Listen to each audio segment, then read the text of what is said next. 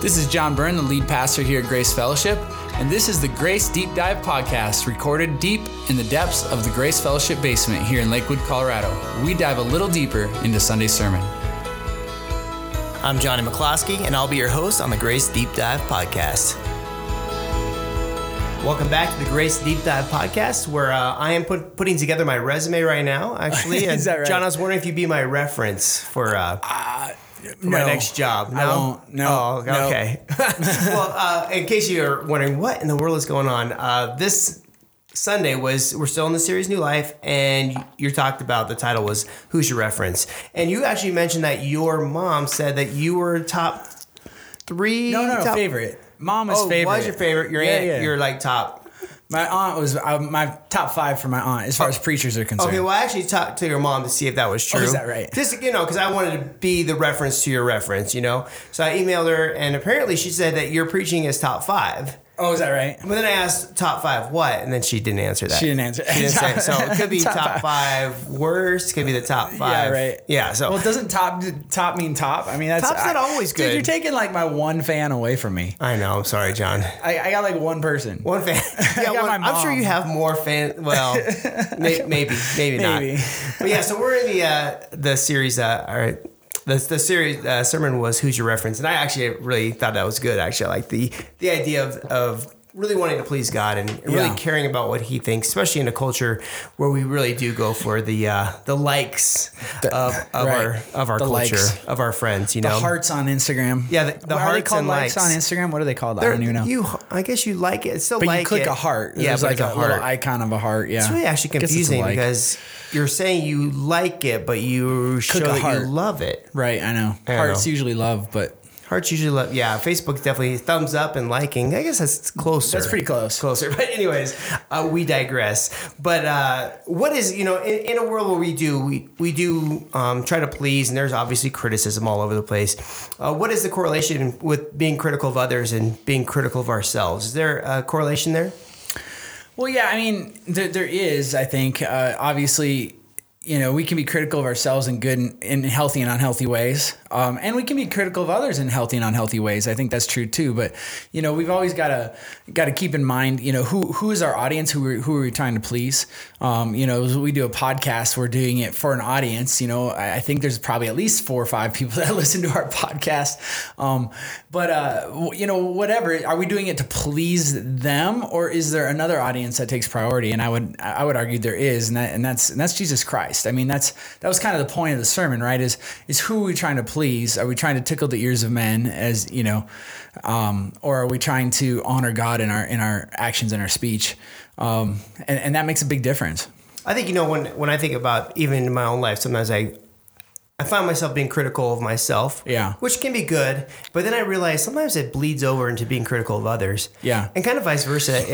When I'm critical of others, I know it's going to come back onto me. I just have a critical. I kind of develop a critical nature. Yeah. And then it gets me later. Right. I think it's probably a good idea, a good thing, like you said, to be healthy with our criticism of ourselves and others. Yeah. And then if it goes beyond that healthy zone. Yeah. Well, and we should probably define that. I mean, what is healthy criticism versus unhealthy criticism? And because I think that's really important. And sometimes people critique things in ways that really have no real substance behind the criticism. It's just a preference. It's almost like an ego thing too. Yeah, like, we'll criticize, the way somebody speaks, or the way a band plays music, or we'll criticize the way somebody dresses, or the way somebody walks or runs, or what our favorite football team. I mean, there's a lot of those things really have no significant impact on much of anything.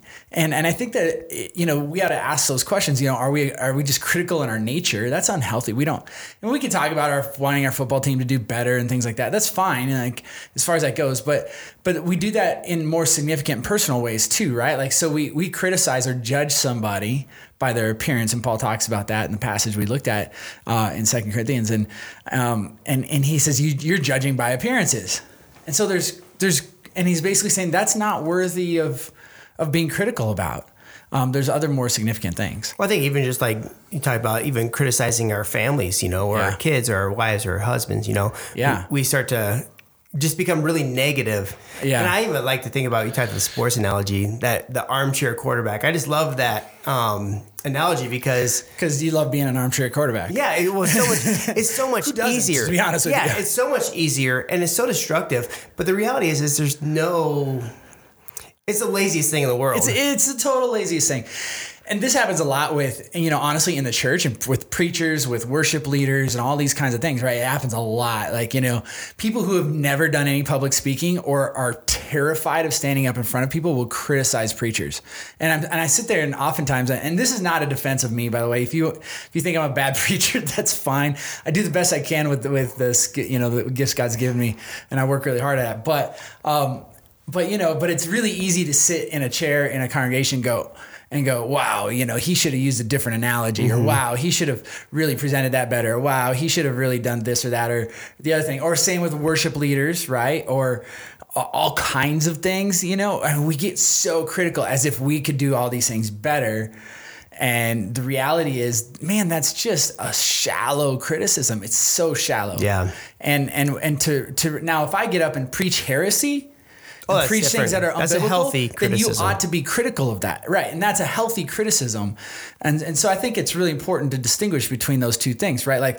Like he used the word "like" too much in the last 5 seconds. Yeah, or that's mine. Whatever. Yeah, that's yours. And so we criticize those things and we go, wow, that's really shallow. How about considering the themes of the message, and whether truth was presented or not. Those are things that are worthy of discernment and criticism. Well, I feel like also too, it's like it's worthy to listen to the criticism when the other person is out there doing what they're being critical with. In a sense, I always watch comedians and I go, oh, that guy is not very funny, or she's not very funny. I'm right. like, I'm funnier than that. And then I'm like, wait a minute, but I'm not out there doing it. So really, I don't have anything to say. And it's really nice to see like the comedian or something who is funny and they do have a stand-up show or whatever. They're out there doing it and they give helpful criticisms to help the other person. Yeah, to be constructive. Yeah, it's all about being constructive with it. Which, by the way, sometimes we think our criticisms are constructive when they're not. And we should really be careful of that too. Yeah. Anytime we're going to criticize somebody, and Paul faced significant criticism in Corinth, right? Like he was, and we're going to talk about that more this Sunday too, as well. These super apostles that kind of, we've been talking about them, but they kind of, that term comes from the passage we're going to be looking at on Sunday. But, he was facing this criticism that was not based on anything substantive. It was based on shallow things. And we need to be careful of that, that we're not doing that same thing. And so as we are kind of even criticized, like you said, it happens all the time. Right. There is a way to respond to that. Absolutely. And you mentioned being meek and humble is definitely a good way to do that. It seems counterproductive. It does. But it works. Well, here's what happens, and this is really difficult for people, right? Because we become defensive, and defensiveness, by the way, is based on insecurity. In other words, I'm defensive because I'm insecure. And that isn't a cut, really. It's just a reality, right? We all have insecurities. Trust me, I have really significant insecurities. And, a lot of people think I'm a confident person. And in some ways, I suppose I am. But in many ways, I'm not. But I portray confidence even when I'm insecure about things. And there's a lot of people that's how they handle those things, is they just kind of... fake it till you make it type thing. Yeah, fake it till you make it kind of thing. Hopefully I'm not faking anything, but the point is that even in the midst of being attacked, my goal is, even if it's in an area where I'm insecure, my goal is not to express that insecurity, because that almost always comes out in defensiveness. And in other words, I'm being attacked, so I attack, right? And I don't want to do that. And that's arrogance and pride that are a result of that insecurity, right? I have to defend myself because they're exposing a weakness in me. And that's not a good way to go. Everybody has weaknesses, and being humble and recognizing that and knowing that whatever that weakness is, that is not what defines me. And that's really, really important. Yeah. My weaknesses are not what defines me. Neither are my strengths, by the way. Oh, that's a good point. But when we're being attacked, it's in an area where we're strong. It's a lot easier for people to kind of blow it off, right? And not become defensive if they know they're strong in that area. But if they're weak in an area and they're being attacked in that place, then people become defensive. I think it's also wise to be open to who's criticizing you. Absolutely. Definitely. And you don't need, in the moment, you can't say, well, you're this or you're that. I mean, It's always good to go. It's always good when you're being criticized to go, okay, I'm just going to listen. And then later I'm going to filter it out because I know they're a critical person or they really aren't. They're an armchair quarterback and they just bark orders and they don't do anything that they're saying. But there's always benefit to taking pieces of criticism and growing from it. It's almost like you're like, cool, thank you so much. Yeah. I'm actually going to come out of this conversation better than I was. Yeah. And even if they're a jerk, you're going to come out better in the end. But we also had to notice that Paul isn't totally silent on the issue. Like he doesn't just take it and then go, oh, okay, and then walk away. Mm-hmm. And I think that's really important too. You can be humble without and not become defensive, but still give a defense. Well, that's the thing is like the reality is there is an opportunity to criticize back. In a nice way. I don't know if I put it that way, but to openly evaluate the criticism so that the criticism is exposed for what it is. Okay. Maybe that's a better way to. I know that's a lengthier way to put it, but maybe it's a little bit. Well, I think I think the bottom line is you really do have to consider the source. I know when I went back to, I worked at a Starbucks, and I went back and I remember when I would make the drinks on the espresso bar. I would get very defensive because I always felt like I wanted to please everybody and I wanted to be the best or the fastest or whatever it was. So that even though I was good, if someone said anything about, right, I would get very angry and I would start to attack that person. Right. And I was like, what is that? What is that? Why do I do that? And I think the reality is I had such a strong desire to please somebody that if they found anything that was not worthy of pleasing them, I would get really angry about it. Well, you probably thought it was a personal attack on you. Well, yeah, but I really wanted to please them, which is the whole point of that. And I think I came to the realization of I would rather just say, okay, it's better for me to say, okay, I'll work on that than to attack them back. Right. Because now I'm not pleasing them at all. Right. I'm coming after them. Right. And I kind of realized, okay, just listen to the criticism and take it with a grain of salt. And, you can always get better. And they don't hate you, right? Because they're criticizing you. Right. It's okay. And I, just the pleasing of men thing is a dangerous thing. It is. And Galatians 1:10 talks about that. Am I now trying to win the approval of men or of humans or of God, or am I trying to please people? If I were still trying to please people, I would not be a servant of Christ. And how do we, as people who are trying to please one, but we live in a world where we're supposed to please many? Right. How do we kind of balance that and be that servant of Christ? Yeah, and that's really hard because there is a place to please people. It's not like pleasing people is a bad thing in and of itself, right? Like, we want to make our bosses happy with our work. That's a good desire. We want to make our parents happy. If we're a kid, maybe we want to make our parents happy with our behavior and those kinds of things. That's a good instinct in general. And we ought not throw the baby out with the bathwater, so to speak. We don't want to just go, well, pleasing people is always bad. Well, no, it's not.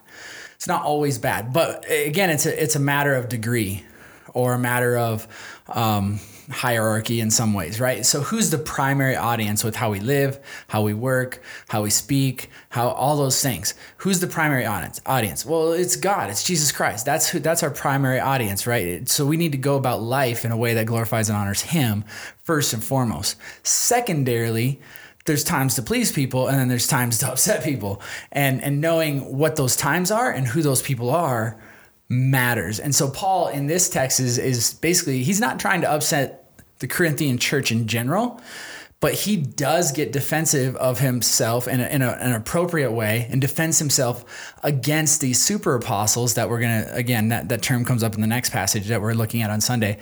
And he gives reason to trust him to the Corinthian church overall, and says these others, these critics, they've got it all wrong. Their values are all messed up, and so they're valuing the wrong things. And because of that, here are the things that that should be valued, and these are the reasons that that I should be trusted.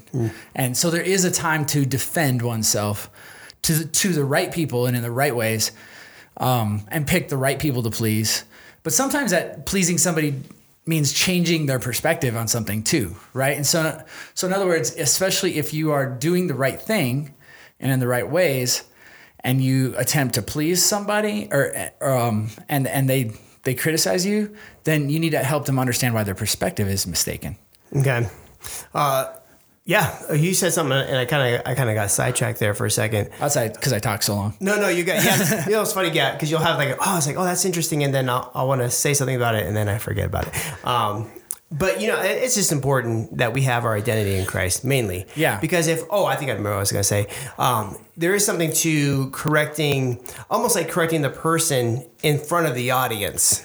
Because you're almost trying to defend to teach the audience. That is a teachable moment. I was criticized for this stuff, and I'm going to tell the audience, since you saw it, I'm going to say, hey, look, maybe not necessarily even to the person criticizing, but just to them. Hey, look, just so you know, these guys are wrong. They're focusing on the wrong things, and I just want you to know I'm going to correct them publicly, but mostly for your sake than for their sake. I think sometimes that happens.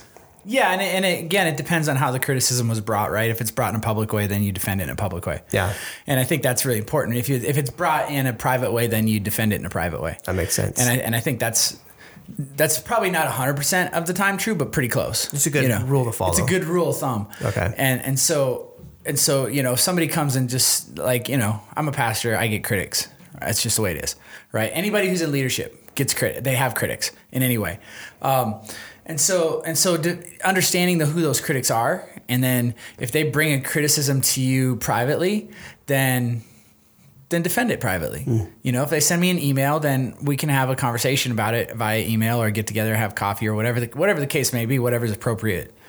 But if they bring a criticism publicly, well, okay, now I've got to defend it publicly. And this has happened where people have brought criticisms, and this is, if you are going to criticize, this is something to keep in mind. Yeah, just be careful, because if you start talking about it with 5-10 people, then we got to now bring those 5-10 people into it. Exactly. Yeah. And that's where, in church world, this happens a lot. Like, people will talk amongst themselves about whatever it is, and it happens outside the church too. It happens in businesses and things too, right? You'll get this group of people, and they're all criticizing whoever the leadership is, or the way things are, or the culture. And honestly, and it's just within that circle, and it becomes this, like tornado, if you will, of criticism that just sucks everything in, and nobody can get out of it. And the people that can actually speak to it intelligently and with reason aren't being included. And so then it just becomes, and it poisons everybody there. And instead of it being brought to somebody who can actually do something about it. And so when we criticize, we ought to be smart about it. Now Paul was facing something different, right? Because this was a public criticism brought by people who were commending themselves or promoting themselves. It was about the self-promotion. In essence, they were kind of infringing on the work that Paul had done when he had brought the gospel to Corinth and this church, and had already started to disciple these people and those kinds of things. And now they kind of jump in and want to take over. And that's kind of what's happening in Corinth. And so Paul's defending, he's kind of the shepherd of the flock, defending against the wolves that are trying to eat his sheep. Almost teaching his flock. Yeah. Against the wolves. Yeah. Well, you talked about just having an identity, kind of switching gears a little bit, living with an identity in Christ, not an identity in this culture and society. How practically does that work? Because I'm looking at you right now. I think you have a Minnesota Twins hat. Yes. Looks like your identity is found in the Twins. Just by looking at you. Just a fan. Yeah. No, actually, I don't even recognize that. Is that right? What's it's Twins hat. Okay. Interesting. Yeah, absolutely. They're doing well. What does the C mean? Twin Cities. Twin Cities. Because there's St. Paul, Minneapolis, Twin Cities. Okay. Yeah. There you go. I don't think I've ever noticed that. So anyways, no, I know your identity is in Christ, but how do we practically develop that? Well, I think what's important about that, it's really a discipline in a lot of ways. And this is what people understand is we naturally will find our identity in a lot of things, right? Like whatever it is, our work, a hobby, and we'll go, wow, without that, it really changes who I am. And the reality is this, I got a friend, his name's Ben. I don't know if I might have talked about him in the past, but he was camping, pretty good athlete, young guy, was camping and was doing martial arts, and I do some martial arts and stuff. So I know, that's how I know him. And he had a tree fall on him, lost the use of his legs. He's a paraplegic and he's in a wheelchair now. And so now how does that change his identity? Well, if he finds his identity in doing martial arts, it really damages his identity, right? But if he finds his identity in Christ, well, it may change his identity in some ways, but it doesn't damage it, at least not in a way that is irreparable, right? Yeah. And so the core of our identity, and I don't know is necessarily his faith background. I mean, I do a little bit, but I'm not commenting about his faith background. I'm just commenting about ours, right? If we were in his shoes, so to speak, and we lost the use of our legs, that might have been a bad metaphor, but if we lost the use of our legs, does that change our identity if we can't do something? If we can't go outside and work and mow the lawn because we can't walk, does that change our identity? No, our identity is found in Christ. It's found in being made in the image of God. And quite frankly, we're going to get a new body, when we're glorified. So all of those things change how we see things. So a lot of things can be taken from us or criticized that does not affect the core of who we are. And if we are first and foremost image bearers of God and co-heirs, that means, co-recipients of God's blessing, if you will, with Christ, if we're co-heirs with Christ, if we are adopted into God's family, then that is the core of our identity. And so it doesn't mean that other things don't affect our identity, but that's the core of it. That's where we find meaning in the most significant way. And so we get fired from a job. Okay, well, maybe that job wasn't for us. Maybe that's not where our skill set's best used, or maybe it's a lesson we learn, or there's all kinds of ways to deal with that don't impact who I am in Christ. And so so understanding who we are in Christ, being able to understand our identity enables us to deal with a lot of the other things in life that aren't at the core when we recognize that. Yeah. It's almost like if we were to even pause and think, there's a lot of value to that. Yeah. There's a lot of, I don't know, it's just so impactful to think that, because we live in a world where I can get a phone call today. Yeah. That could change my life drastically. Yeah. Or something can happen on the way home. Yeah. That's just the way it is. The reality is, and I think sometimes as human beings, we try to put ourselves and our things and our identity in a bubble, and we're just, please don't let anything disrupt this. Yeah. And there's so much anxiety to that. Yes. There's so much fear. There's so much just hopelessness. But the reality is, if our identity is in Christ, then we live on this life. We serve him. We love him. We know him. We're going to die. Yeah. We're going to be with him forever. So really, the things that happen in this life really don't matter. Ultimately, obviously they impact us. They do matter us. Mm-hmm. The negative things, sorry. Yeah. The negative things don't matter. They affect us, but they don't ultimately matter. Yeah. That's our full on purpose. And I think sometimes I get in that mindset too, where I see things like little things, maybe little idols will crumble that I find my identity in. Yeah.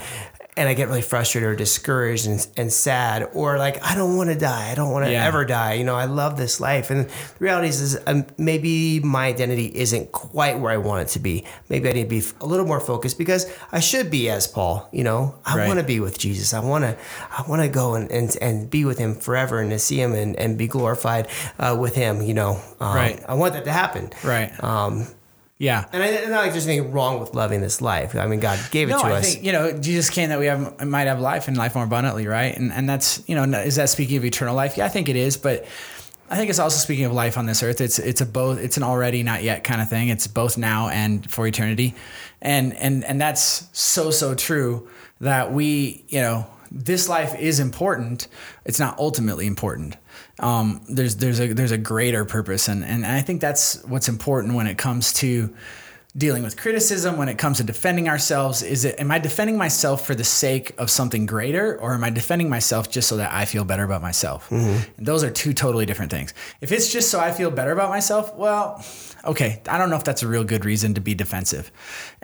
But there are good, Paul defends himself and his ministry not so that he feels better about himself, but so that he can proclaim the gospel. In the passage in 1 Corinthians 10, it talks about how the church in Corinth can be an outpost, if you will, so that the gospel could be spread even further. Paul talks about how we brought the gospel to you, and now these super apostles are kind of infringing on that, kind of taking over and harvesting the harvest that isn't theirs, if you want to think of it that way. And Paul's saying, hey, wait a minute. Number one, your gospel is not right, which is what we're going to talk about on Sunday. Number two, this isn't you didn't bring the gospel here. We did. We're discipling this church, not you. And there's reason for that. And that's going to be an outpost so that the gospel can go beyond Corinth. Sounds like he's defending a strategic military post. Well, I want this post to flourish so that we can continue to thrive and push outward. Absolutely. And he even uses that kind of language, right? This battle we fight, it's not the kind of battle that the world fights. The world fights differently. The world fights with, rhetorical tricks and spin machines and those kinds of things. But we're fighting we're fighting with truth and empowered arguments by the Holy Spirit. The Holy Spirit empowered arguments, and we're taking every thought captive, which isn't his own thoughts, it's their thoughts. He's taking their thoughts captive for Christ, so that they will be convinced of the truth of the gospel and the importance of bringing it to bringing it out further to the world. And so I'm using my hands a lot, which you guys can't see. I just noticed that. I'm like bobbing and weaving. Is that what it is? Bob and weave. Yeah. Very good. Good boxing terms. Yeah, really. I'm exhausted. Some good fighting. Yeah. Anyways, but that, I think that's really the point, is that Paul's defending for the sake of the gospel, and that Corinth can be an outpost so the gospel can be spread further. And you think about where Corinth is, and it's like a trading route, and so it's a strategic place, so that the people that come through there and are trading and goods and all these different things, they go to other places. And so that being an outpost for the gospel, so that the gospel can be shared there and spread there, and those people discipled, and then bring the gospel with them when they go back to do business at home, and then they come back. And so the Corinth becomes a strategic place. And so Paul's defending that. That's worth defending, not so that he feels better about himself. As a matter of fact, he kind of does the opposite. We'll see that on Sunday. Can you tell me real quick? So you mentioned the super apostles. Yeah. I think I missed that. Did you mention what they were or what they were doing, or? I didn't, and maybe we'll wait till next week, because we're going to talk about them more specifically on Sunday. So ask me that question again next week. Okay, cool. We'll continue. So it sounds like when I wrote this question, it didn't really apply. I mean, it made more sense in my mind at the time I wrote it, but it's okay to be critical. Sure, it's okay to judge things. Yeah, we have to. Yeah, we have to. So I was going to ask you, so discernment, how does that kind of play? It's kind of like a judgment. Some of us have the gift of discernment. Mm-hmm. So being able to look at a situation almost beyond the surface and go, something just does not seem right here. You're kind of judging a little Absolutely, bit. Of course you are. That's a good thing? Yeah, discernment is super, super important, right? Here's the problem with the gift of discernment is, or discernment in general. Some people think they have it and they don't. And so we need to tread carefully about that, even if we think we have the gift. And by the way, just because some spiritual gift profile told you had the gift of discernment, that doesn't mean you have the gift of discernment. Yeah. It means maybe you do. It could be. Spiritual gift profiles are not, they weren't designed by God himself or anything like that. They're designed by humans, and so they have flaws and errors. John. I know. And we use those from time to time, but I'm always cautious about it, because people, especially Christians who've been around a long time, especially in the 80s and 90s, even early 2000s, people are like, oh, you got to take what's your spiritual gift? What's your top 3? And all this stuff. And everybody get excited about it. We don't talk about that as much. And it's kind of intentional, just because I think understanding our spiritual gifts it should be a little bit more experiential. Mm-hmm. Not that those profiles and those questionnaires aren't helpful. They can be when understood properly. But just because also be damaging. They can also be damaging, right? And so we kind of hold them very loosely. So just because you scored high on a profile in the area of discernment, I have the gift of discernment. Well, maybe you might. You at least think you do. That's probably more what those profiles measure, is how you think about yourself. but we don't always think about ourselves in the most real ways. Yeah. And so you might have the gift of discernment, but it's important for everyone to exercise discernment the best they can, especially when it comes to the gospel. And Paul's going to really dive into that in chapter 11 as we get there. And it's going to be, he's going to talk about discernment in a very important way. And so we need to always exercise it, but according to God's word, not according to our preferences, not according to how we grew up, not according to, tradition or anything like that, but according to scripture. And so that's why it's so important for us to develop a biblical worldview so that we can understand the world around us the way God understands the world and use that as our discerning lens. Well, thanks, John. I had a question from one of our listeners. You did? Yeah, in 2 Corinthians 10:5. Okay. What does that verse say? Just kidding. No. You want me to quote it? Yeah, just quote it. No, it says that to take every thought captive. Yeah. What are some realistic ways to do this to counter our culture? Yeah, well, I think this is what's important, and this is why I mentioned it, and this is not speaking of our own thoughts. Now, that doesn't mean that there's not an application to taking our own thoughts captive, but that's not what 2 Corinthians 5 is talking about. That's actually talking about, if you put that in context, and I'll read it here for you, not quote it because I didn't have it memorized.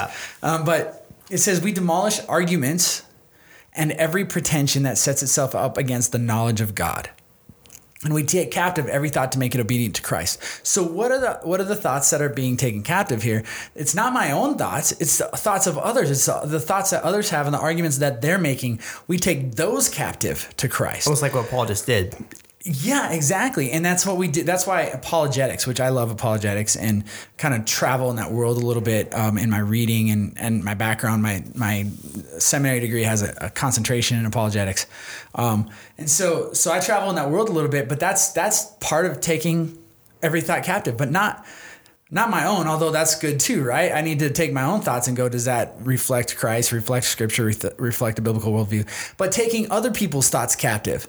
So we make arguments, and Paul's making arguments, but they're empowered by the Holy Spirit, and they are taking captive the things that get in the way of the knowledge of God, right? So it says we demolish arguments, those are by others, and every pretension that sets itself up against what? The knowledge of God. And so what's being done here is we destroy arguments that come up against the knowledge of God, and we take captive those thoughts and make them obedient to Christ. In other words, we bring people back to truth that is found in Christ and in His Word and in the world He created. And we say these things are true, and we do that by arguing in inappropriate ways. And then we, punish acts of disobedience, and your obedience is once your obedience is complete. And so there's this idea of taking those things captive. So people kind of get that confused. There's a similar passage, in Romans, but this passage is talking about taking other people's thoughts captive, not mine. And so I think that's really important for us to understand this passage in that way. Well, I think it's now you kind of even mentioned that, it does kind of make sense too why sometimes Christians in culture, or even leaders in the church, when you're going after a thought and trying to make it captive, it's not always a peaceful thing. It's not. And it's not always liked by the other party. And it's almost, like you said, even though you make something obedient to Christ, which is a freeing thing, there is a sense of forcing obedience 100% to another master. Yes. And I think people don't like that. And I think that maybe that's sometimes why Christians do sometimes get the bad rap. But you even said to do it in an appropriate way. Yeah. And I think sometimes we can go after thoughts and other beliefs and go after totally inappropriately and do more damage. Yeah. And then obviously we can criticize those people that, hey, you need to take it easy. What you're doing is actually hurtful. And your thoughts and your actions need to be obedient to Christ, because that's not showing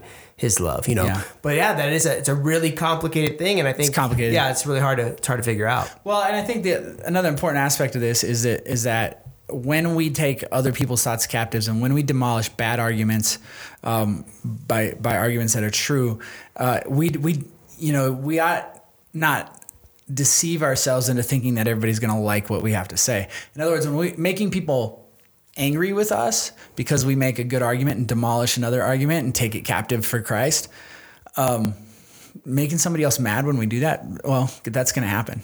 Yeah. I mean, we just, it's going to happen. So just because somebody gets upset doesn't mean you've done it wrong. That's true. That is true. Right. And so we just need to make that distinction. You may have done it right. Now you may have done it wrong, but you may have done it right. And that's where some discernment, we need to practice discernment. Was I honoring God? Was I loving people as I did that by presenting truth? Right. Okay. And doing that. Well, any other resources you recommend, John, as to kind of wrap up? Well, there's tons of good resources out there in the world of apologetics one that I actually had my son reading, what was the name of it? It was for kids, but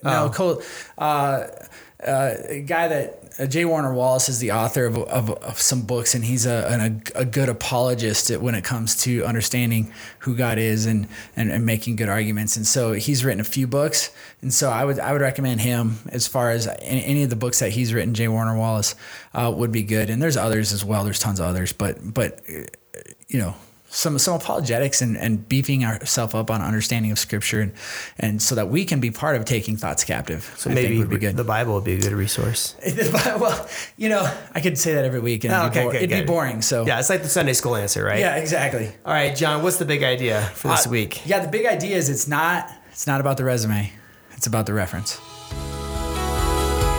Thank you for joining us on the Grace Deep Dive podcast, where we believe in real grace for real living. We'll see you next week.